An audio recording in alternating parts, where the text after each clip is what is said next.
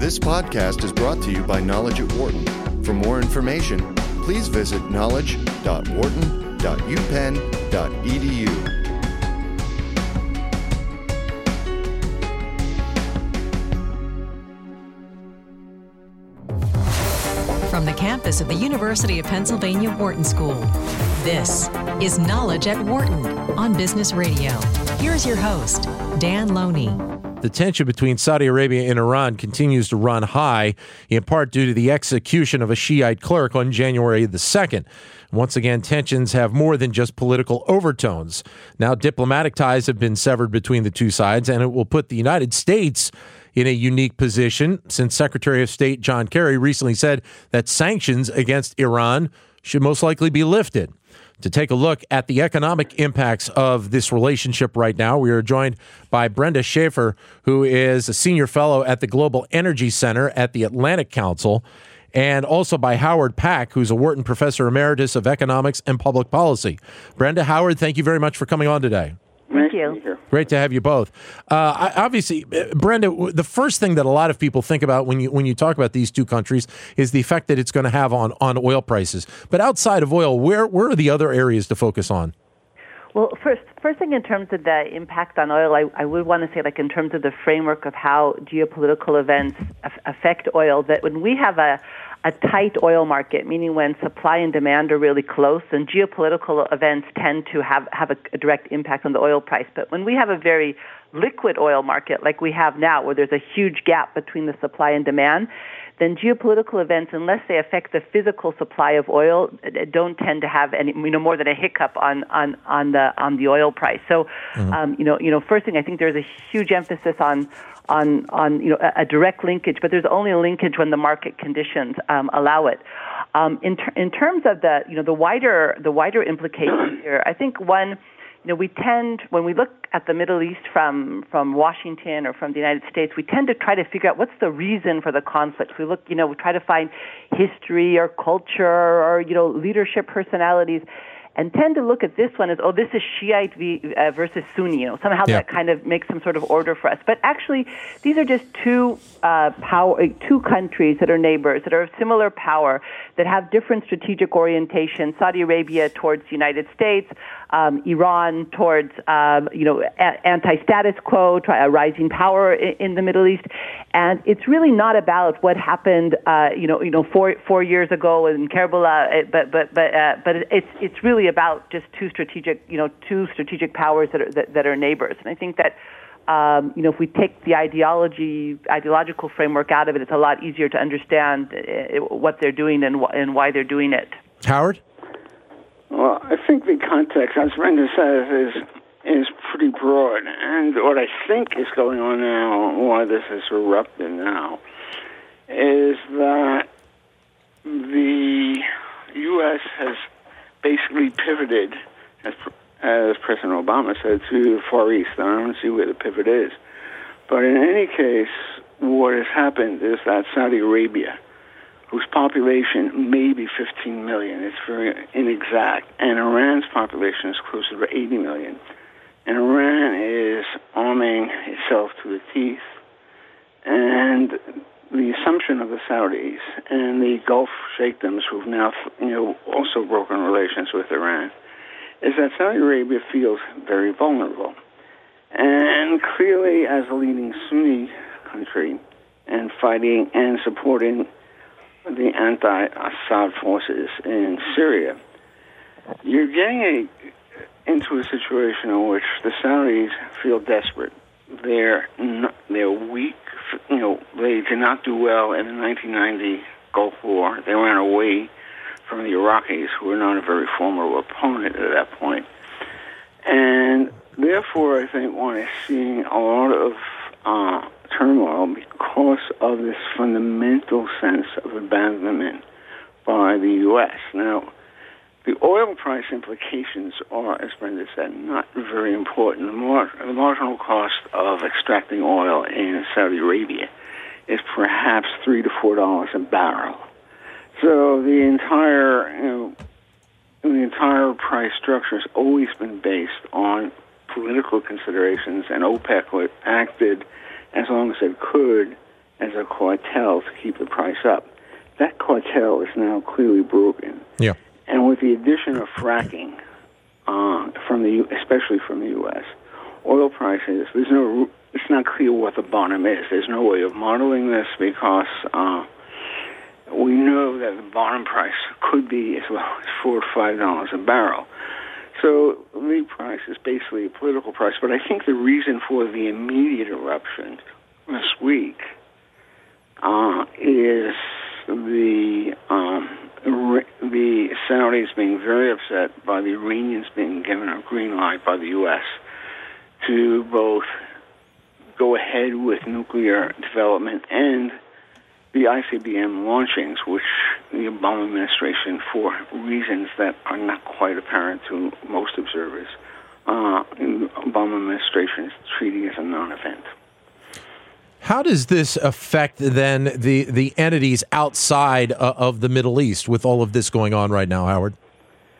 Well, I think what's happening is there are lots of things going on. There are lots of balls in the air. China, which has been the locomotive of growth for the world economy, but especially for the developing countries. For example, Brazil or many of the African countries have been supplying primary commodities from soybean oil to wood to many others, and has lifted those economies a lot during the last 10 years. That game is over, which is one of the reasons that Brazil is having trouble, but so are the African countries having trouble. So it has little to do with the price of oil, but more immediately with the absence of demand growth from China. And that combined with a very slow growth in Western European countries and not very robust growth in the U.S. is a recipe for economic hardship in many parts of the world, which is not going to be easy to rectify. Brenda, we talk about, obviously, Saudi Arabia and Iran, but this obviously involves the whole region to some respects, doesn't it? Right. First thing, I'd like to concur with Howard on the role of the United States in this conflict breaking out, because what do you need? What do you need alliances for? We think we need alliances for just to deter or to fight with other countries, but actually part of alliances is making sure actually that your allies don't take action on their own, and it's actually coordinated with the superpower. And so we have a situation now in the United States where I can completely concur with Howard here that countries like Israel, like Saudi Arabia, not knowing how they can adjust to Iran's rising power, to its new use of arms, instead of waiting for the signal from the United States or coordinating, they're actually acting out on their own, and this is adding to the danger level and the prospects for escalation in the region. How is this reverberating throughout the region? First thing, Iran obviously is trying to activate Shiite populations around the region, and this can bring to a lot of spillover. And we basically have a situation where a proxy war has been taking place between Saudi Arabia and Iran inside Yemen. I think that Iran has both a geopolitical and an oil interest to actually bring this instability into the domestic arena into Saudi Arabia, and it might be done through a surrogate, so it's deniable to Tehran, but through a Houthi or through a Shia in Saudi Arabia, but something that would attack a major oil facility like we've seen before. Some like the El Bakek, for instance, oil processing facility. It processes about half of the Saudi Arabian oil exports. We've seen Iranian cyber attacks before on Saudi Aramco. So even some sort of cyber event in a oil processing plant or at a major port, this could at least it can't change the long-term price picture for oil, but it could set it up for a spike, and at a time when Iranian oil is returning to the market. So you could see why Iran has a strong interest from both oil price perspective and from its competition with Saudi Arabia to bring the conflict into Saudi Arabia itself and especially to the oil sector. You're listening to Knowledge at Wharton on Sirius XM 111, business radio powered by the Wharton School. We're joined on the phone by Howard Pack, who's a Wharton Professor Emeritus of Economics and Public Policy. Also joining us, Brenda Schaefer, who is a Senior Fellow at the Global Energy Center at the Atlantic Council. Your comments are welcome at 844-WHARTON, 844-942-7866. Howard, in terms of global investing, how much does this tension, amongst the others that are in the Middle East right now, how does it affect the markets around the globe? Well, there are two aspects of this. One is real investment, like building factories. And this kind of activity has been absent from the Arab countries. I wrote a book about 4 years ago, which documents how the Arab countries have been remarkably small recipients of foreign direct investment. Singapore, which has 3.5 million people, receives more FDI every year and has for the past 40 years than all the Arab countries put together. So, except for oil facilities, which don't count. I'm talking about things like manufacturing. In terms of financial flow, it works the other way.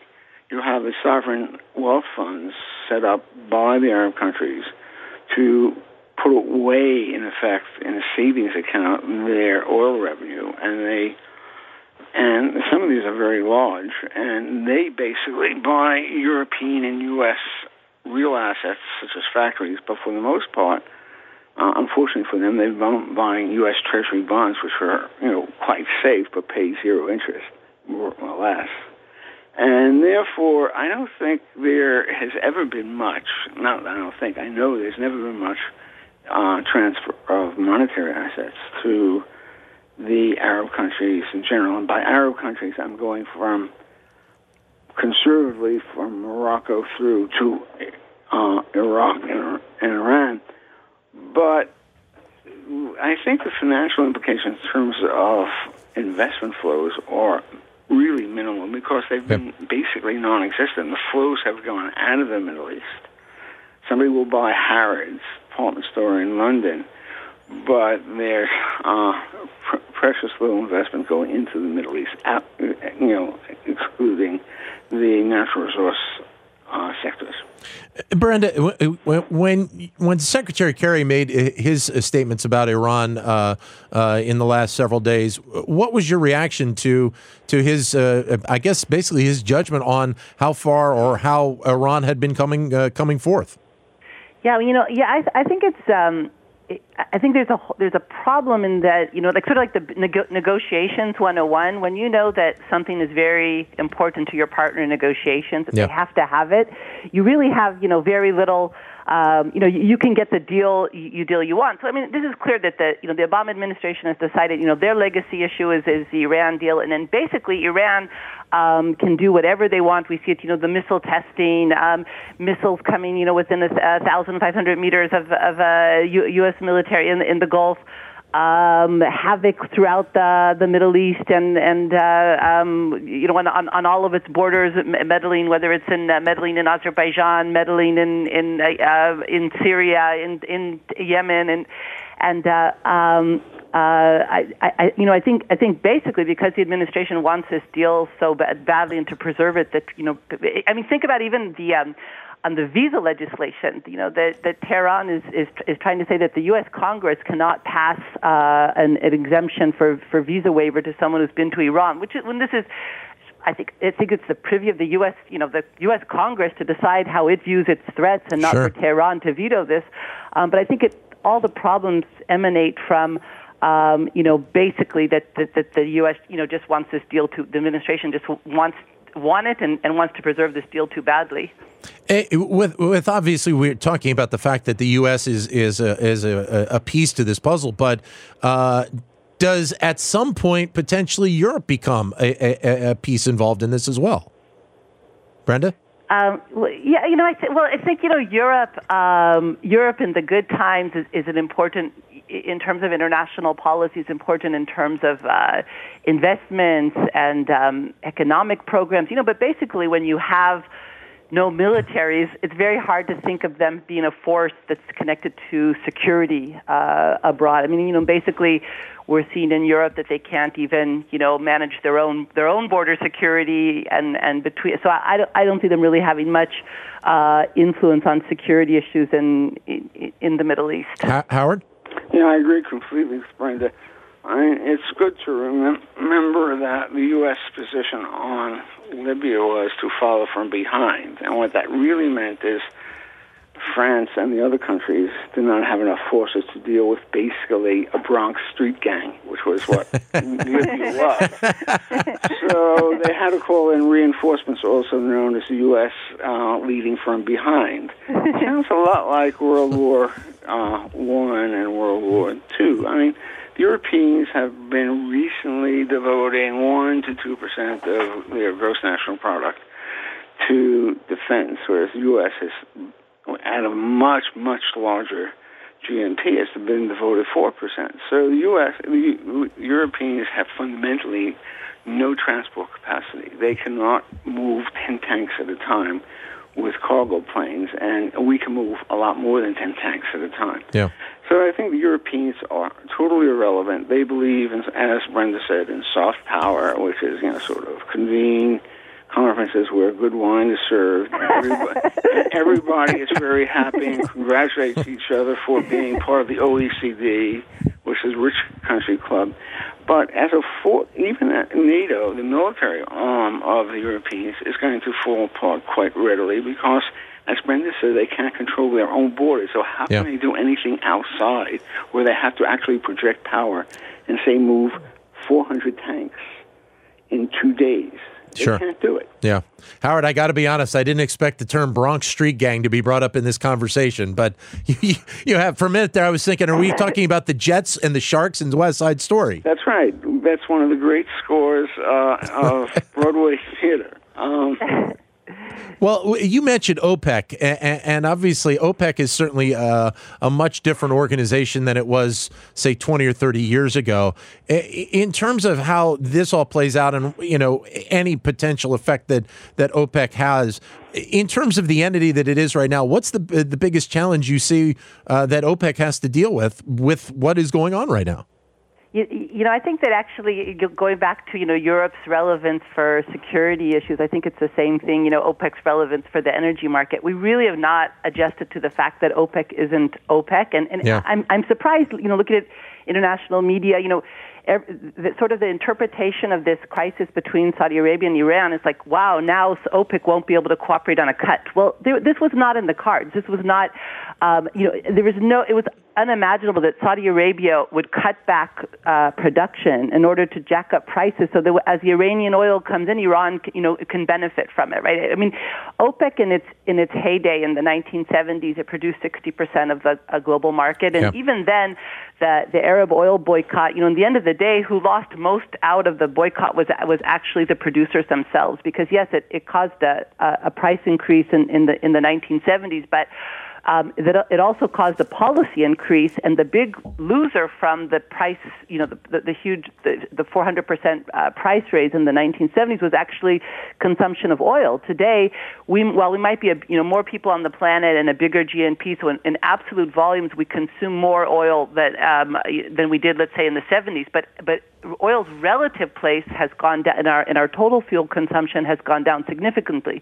In the 1970s, if we put all together all the energy we consumed, gas, coal, nuclear, renewables, oil was above 50% of that total fuel mix. Today, oil is closer to about 34%, and it'll probably be, and it's going down, every year its relative share. So in the end of the day, that kind of price spike that OPEC initiated, it backfired for the oil producers themselves. And if you ask an oil consumer, they talk about the 70s as oil crisis. You ask Saudi Arabia, it's the 1980s when oil went below $10 a barrel. But I don't think that, it's not that OPEC has decided not to cut back. They really can't cut back. What could they do? Cut back and let everyone else, enjoy the higher prices? It's really not an option. But how go ahead, Howard. Well, Brenda's exactly correct. There's much less power for OPEC, given all the alternative sources of energy, including U.S. fracked oil, which is, relatively significant. Moreover, even in the heyday in the 70s, there was a lot of dissension about how to partition among the various countries constituting OPEC. And remember, this included some countries outside of the Middle East, like, importantly, Nigeria and Venezuela. And so there was overcapacity, and they had to allocate it to each country, the amount to be pumped. But that was a very argumentative discussion, and to some extent, there was enormous incentive to cheat, because very often the price at one point, say in 74, got up to about $12 a barrel. The marginal cost of pumping was $3 a barrel. Everybody had incentive to cheat because their revenue per barrel would be greater than their cost per barrel. And the standard story among those knowledgeable about the oil industry is that there was an enforcer named Colonel Gaddafi, who physically threatened the leaders of the countries who broke their share, who produced more than their share that had been agreed upon. Nevertheless, there was some cheating, but relatively little. But those who cheated, ran some substantial fiscal risks. You also have, Brenda, it's interesting that you also have in this, there's an interesting article in the Wall Street Journal today about the role that I guess Turkey would like to play in this, in trying to bring both sides back to the diplomatic table. What kind of influence can an entity like Turkey have in something like this right now? Yeah, I would, Turkey, Erdogan and Davutoglu, in the last 10 years, they had this policy of no troubles with neighbors. And, now Turkey's in a situation of no neighbors without troubles. So I don't know if it's in its interest to actually stick into this, this conflict. And it's really, I don't think that between Saudi Arabia and Iran, under current conditions, when there's no adult in the playground in the Middle East. There's no clear lines of, in terms of, security and deterrence. I don't think that they can really, they can maybe tone it down, but I think that they're going to continually, it's the normal way of things when you have two, why are Russia and Turkey in a conflict right now? It's the same thing. When you have two big armies and two big economies next to each other, they tend to, bump into each other once in a while. It's not about, it's not about a specific issue. Yeah. And so really, it sounds like what you're saying is that there really isn't one entity in that region of the world right now that could be that country to kind of stand in and try and break the deadlock or bring both sides back to the table. That's not quite correct, because the U.S., if it decided that it had a foreign policy and, it was, or rather than being done with foreign policy, the U.S., by drawing lines and not just in the sand, which are kicked away, by saying that Iran will be held to account on all the things it's agreed to, including they should not be violating the agreement before it's signed, more or less, about shooting ICBMs. And if the U.S. were seriously to enforce this by, in fact, continuing sanctions and not releasing the $100 billion, $150 billion, not clear what it is, that would actually, people would take notice. So the U.S. could stop it, but under a Kerry Obama administration with a very weak National Security Council, I don't understand what kind of advice the National Security Council is giving to the President and the Secretary of State. The U.S. is not going to do this. So the U.S. could do it. That's not an issue. But the U.S., I think President Obama will, for the next 30 days, worry about gun control, which is not necessarily the highest priority issue in the Middle East. Brenda? I think Howard and we have too much agreement today. There's not enough fun. But I think that security doesn't like lack of clear lines. And I think that in a sense, the administration overlearned the lesson of the U.S. presence in Iraq and Afghanistan and its lack of ability to achieve goals there. On one hand, when you try to use force to military force to do things like state building and change societies, and it just doesn't work. On the other hand, failed states are extremely dangerous, and I think that U.S. policies in the Middle East, let's say from in response to the Arab Spring or what was called the Arab Spring, was to kind of to go in somewhere, help to break it, but say, we don't want to stay around here. This is a mess. This is dangerous. We remember what happened when we went into Iraq and Afghanistan, right? And so basically, we're left now in the Middle East with, it's almost ironic. 40 years the U.S. worked to get the Soviet Union out of the Middle East, and if I'm trying to think, who could matter right now? It's actually only Russia, and it's unfathomable. I mean, we're at the beginning of 2016. If it's 2015, someone would say, who can move anything right now in the Middle East? And that I agree with Howard. The U.S. can if it wants, but it doesn't seem to want. But who actually can and seems to want is Russia. And it's almost unfathomable how things have changed in a year. For more business news and analysis from Knowledge at Wharton, please visit knowledge.wharton.upenn.edu.